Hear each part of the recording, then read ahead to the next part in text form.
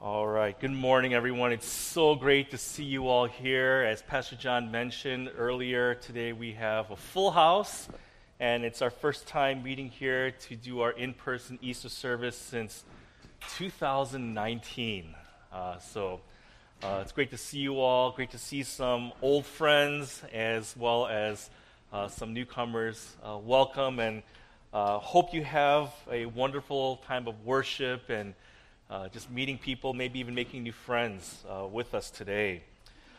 If you've been with us for a while, then you may remember me sharing in previous sermons about how much our family enjoys watching Disney Pixar movies. Any Pixar fans here? Okay, not that many. Okay, well, you're too embarrassed to raise your hands. I understand. We love Pixar movies. The animation, the effects are always top-notch. They have such memorable characters, and the stories are really where it's at. So creative and captivating. And they always have that one moment. These movies always have that one moment that tugs at your heartstrings. You're trying to hold back the tears and not surrender your sense of masculinity or whatnot. Our staff was recently talking about our favorite Pixar movies during one of our recent meetings, and so I was thinking about this, and if I had to choose my absolute favorite, I think it would still be the movie Ratatouille. Came out a while ago, but it was tough. I also love movies like Monsters, Inc., the first one. And remember those final moments of Toy Story 3? Oh, man. Like, whew. I also recently watched the movie Inside Out again. This movie is brilliant. If you haven't seen it, talk about a great movie that shows how important it is to honor all of the different emotions that we're feeling, even the so-called negative ones. But another film on my short list of Pixar favorites has to be the movie Finding Nemo. Finding Nemo. I remember watching this movie in the theaters for the first time with my mom, of all people. I'm not sure how that happened, but I remember my mom was there, and I also remember the whole time we were watching, I was just so stressed out.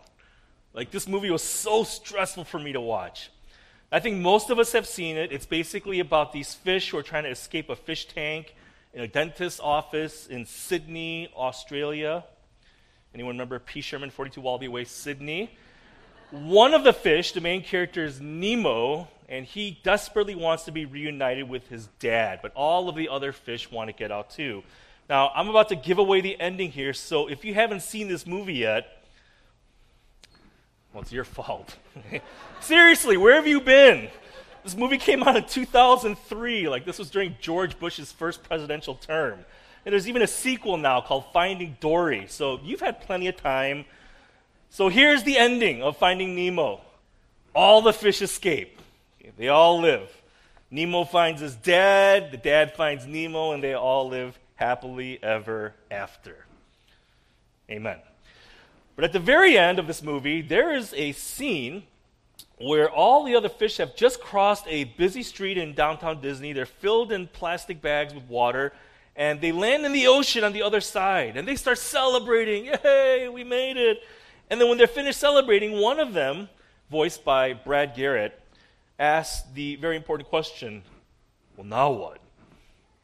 They struggle the whole movie to find their freedom, and their efforts finally paid off with the, rather minor complication of the plastic bags. They're stuck in there. But now what? Now what? We shouldn't underestimate how important that two-word question can be. In fact, it's often the first question that comes to mind when you hear some news, even great news, like you got an A on your test, or she said yes when you asked her to prom. Well, now what?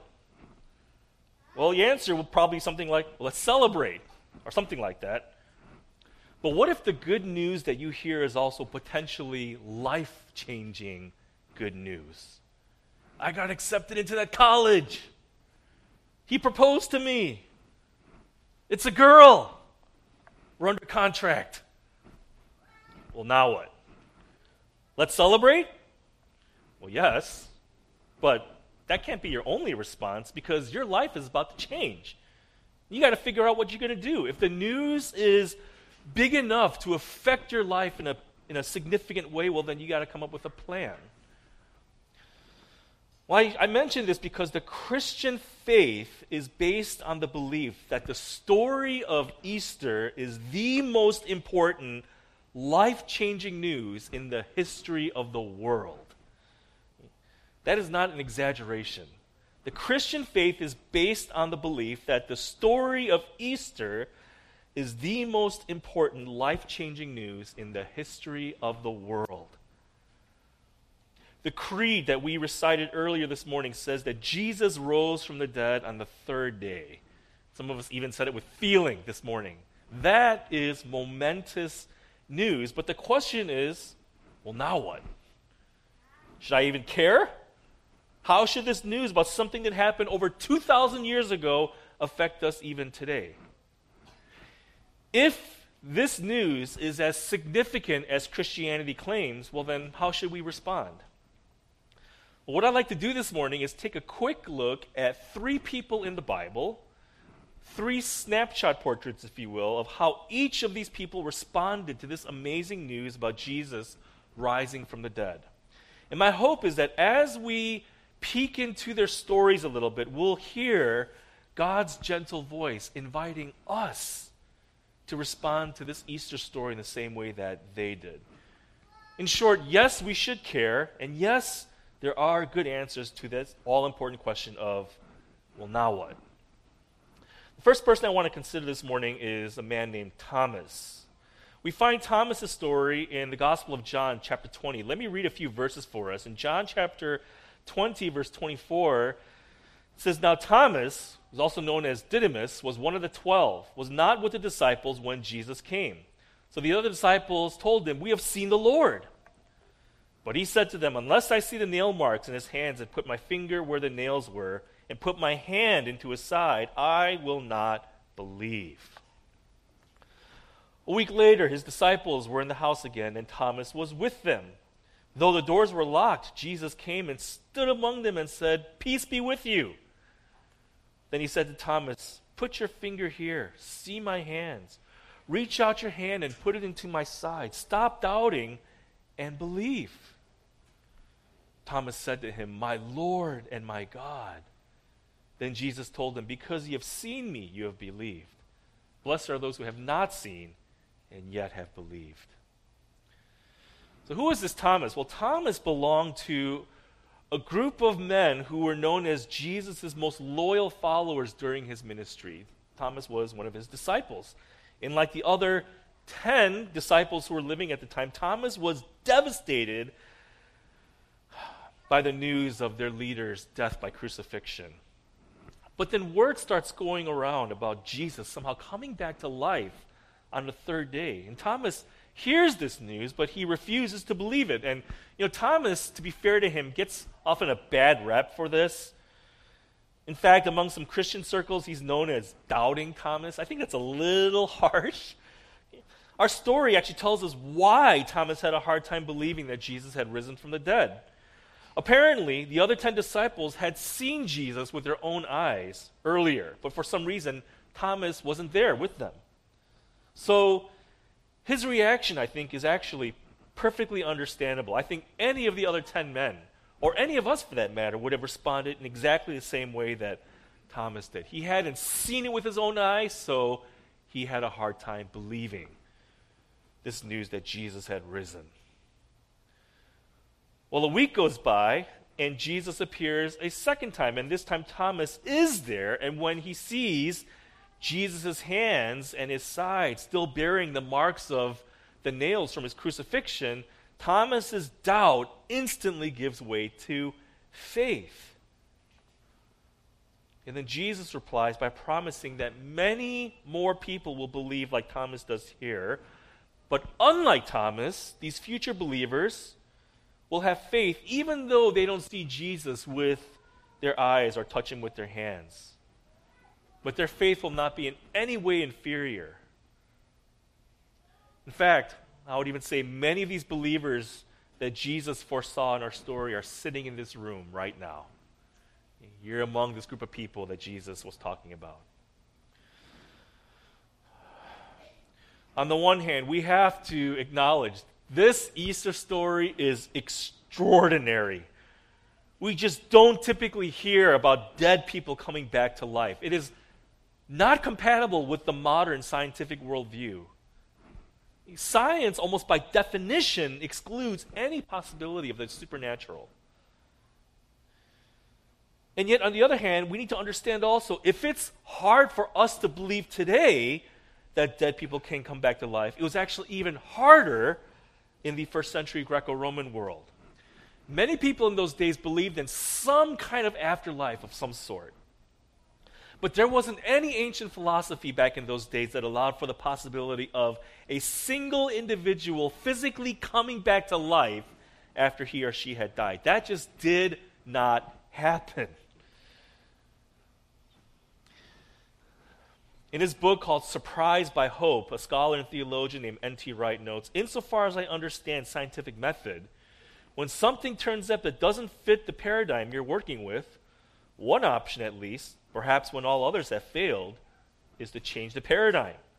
Not to exclude everything you've known to that point, but to include it within a larger whole. I think that's exactly what happened to this group of blue-collar folks in first century Palestine when they started seeing with their own eyes this risen Jesus over several occasions. It's what happened to Thomas in our story. And I think that's one of the challenges and the invitations of our Easter story today. There are many people who dismiss the resurrection of Jesus altogether because it's just scientifically impossible.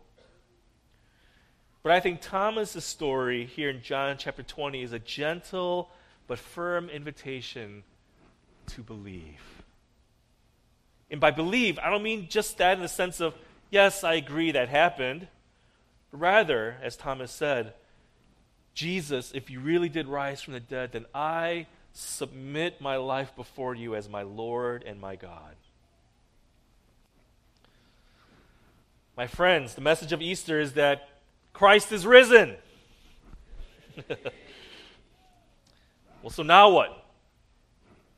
Well, I believe Thomas would say, so believe it. Believe it. The risen Jesus invites us to believe. He invites us to have faith. This is the first response.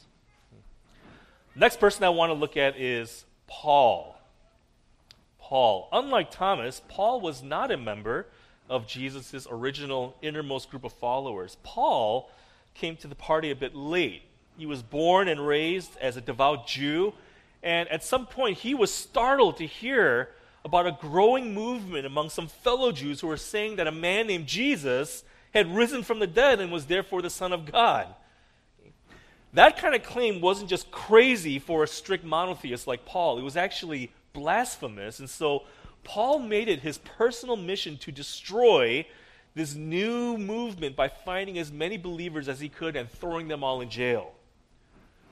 But then one day, as Paul was traveling on a road, he encountered the risen Jesus himself in a miraculous vision, and that experience was so overwhelming that it literally knocked him to the ground.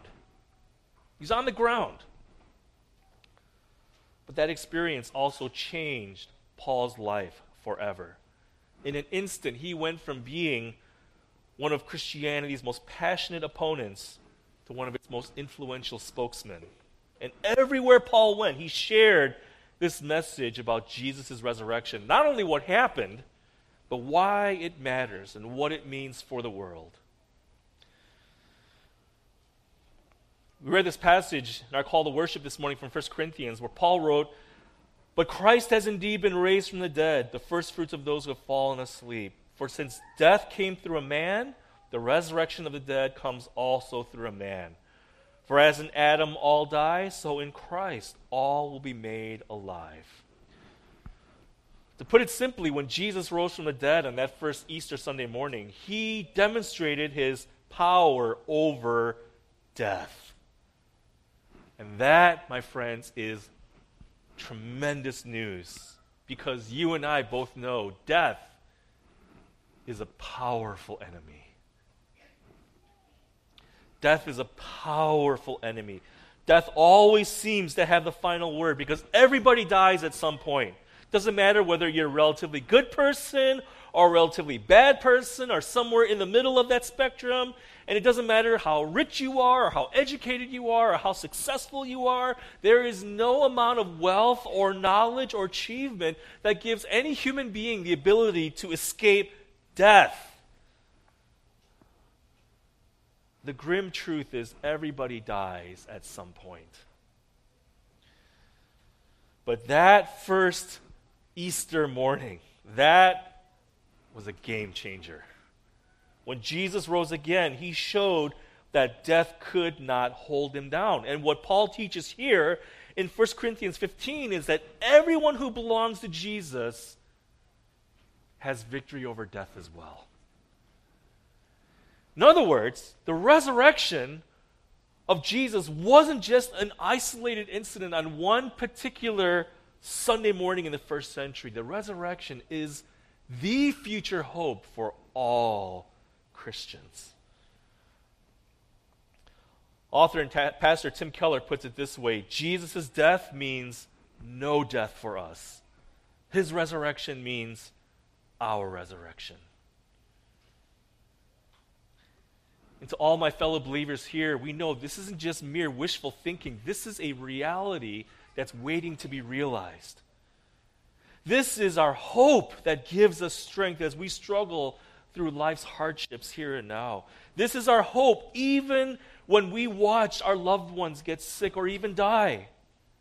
We know as much as we grieve, if these friends, if these family members were believers, then death is not the end of the story for them. Which is why Paul writes elsewhere, I consider that our present sufferings are not worth comparing with the glory that will be revealed in us. For the creation waits in eager expectation for the children of God to be revealed. Message of Easter is that Christ has risen. So now what? Well, I believe Paul would say, so have hope. Because our resurrection is coming too if we're in Christ. Death will not have the final word anymore. Jesus' resurrection also means our resurrection for us who believe. The risen Jesus invites us not only to have faith, but also to have hope. Hope is a second response. Well, we've looked at Thomas, we've looked at Paul. The third and last person I want to consider this morning is Peter. Peter. If Thomas belonged to the group of Jesus' innermost and closest followers, well, then Peter was that group's leader.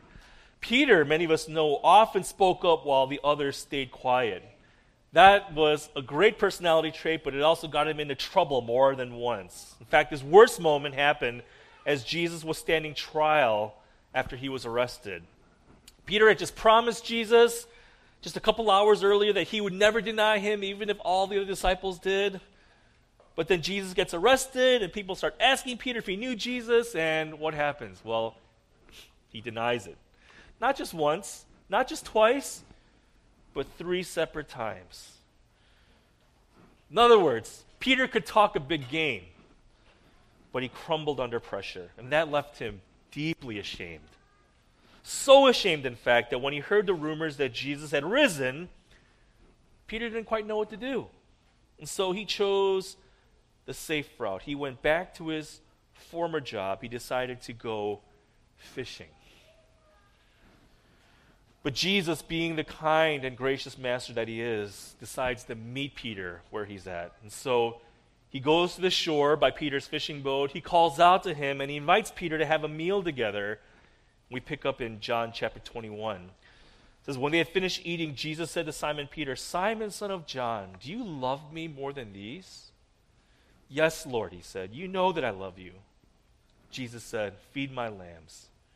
If we keep reading on, we'll see Jesus asks the exact same question 2 more times. So 3 times total.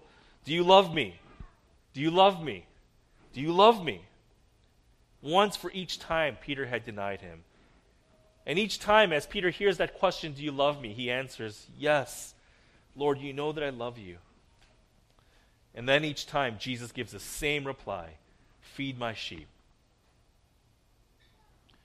What's happening here? Well, Jesus is restoring Peter. That's what's happening. Yes, Peter may have failed miserably, but his encounter with the resurrected Christ gave him the opportunity to reaffirm his love for his Lord. And it also gave Peter the opportunity to be recommissioned for ministry, to feed Jesus' lambs. And those two things often go together. Loving Jesus also means loving his people. And loving God's people would ultimately cost Peter his life.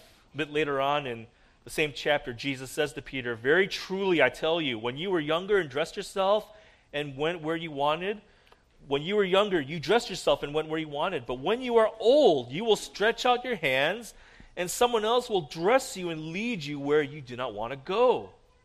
Verse 19, Jesus said this to indicate the kind of death by which Peter would glorify God. Then he said to him, "Follow me." According to church tradition, Peter would also die by crucifixion, just like Jesus. But unlike Jesus, Peter asked to be crucified upside down. He apparently didn't consider himself worthy to die in the same way that his master did. And I believe the Easter story invites us to show this kind of radical sacrificial love for our Lord and for his people. I've mentioned this a few times, but in this powerful little book called The Treasure Principle, Randy Alcorn uses the analogy of a dot and a line to describe the Christian life. The dot, as you can see, has a distinct starting point and ending point. And it's small, it's brief. The dot represents our life on earth. But from that dot, there is a line that goes out and goes on forever. It does not end. And that line represents our life for eternity. Not only when our souls are in heaven after we die, but even when our souls are eventually reunited to our new resurrection bodies when Jesus returns. And Randy Alcorn notes that right now we're living in the dot. We're living in the dot. But the important question is, what are we living for?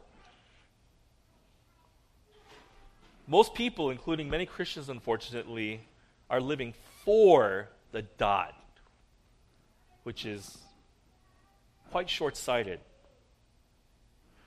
But if you and I truly believe that this isn't the only life or this isn't the only body that we'll have, if we know that one day we'll receive a new body to enjoy in God's new creation for all of eternity, then we won't live for the dot. We'll live for the line.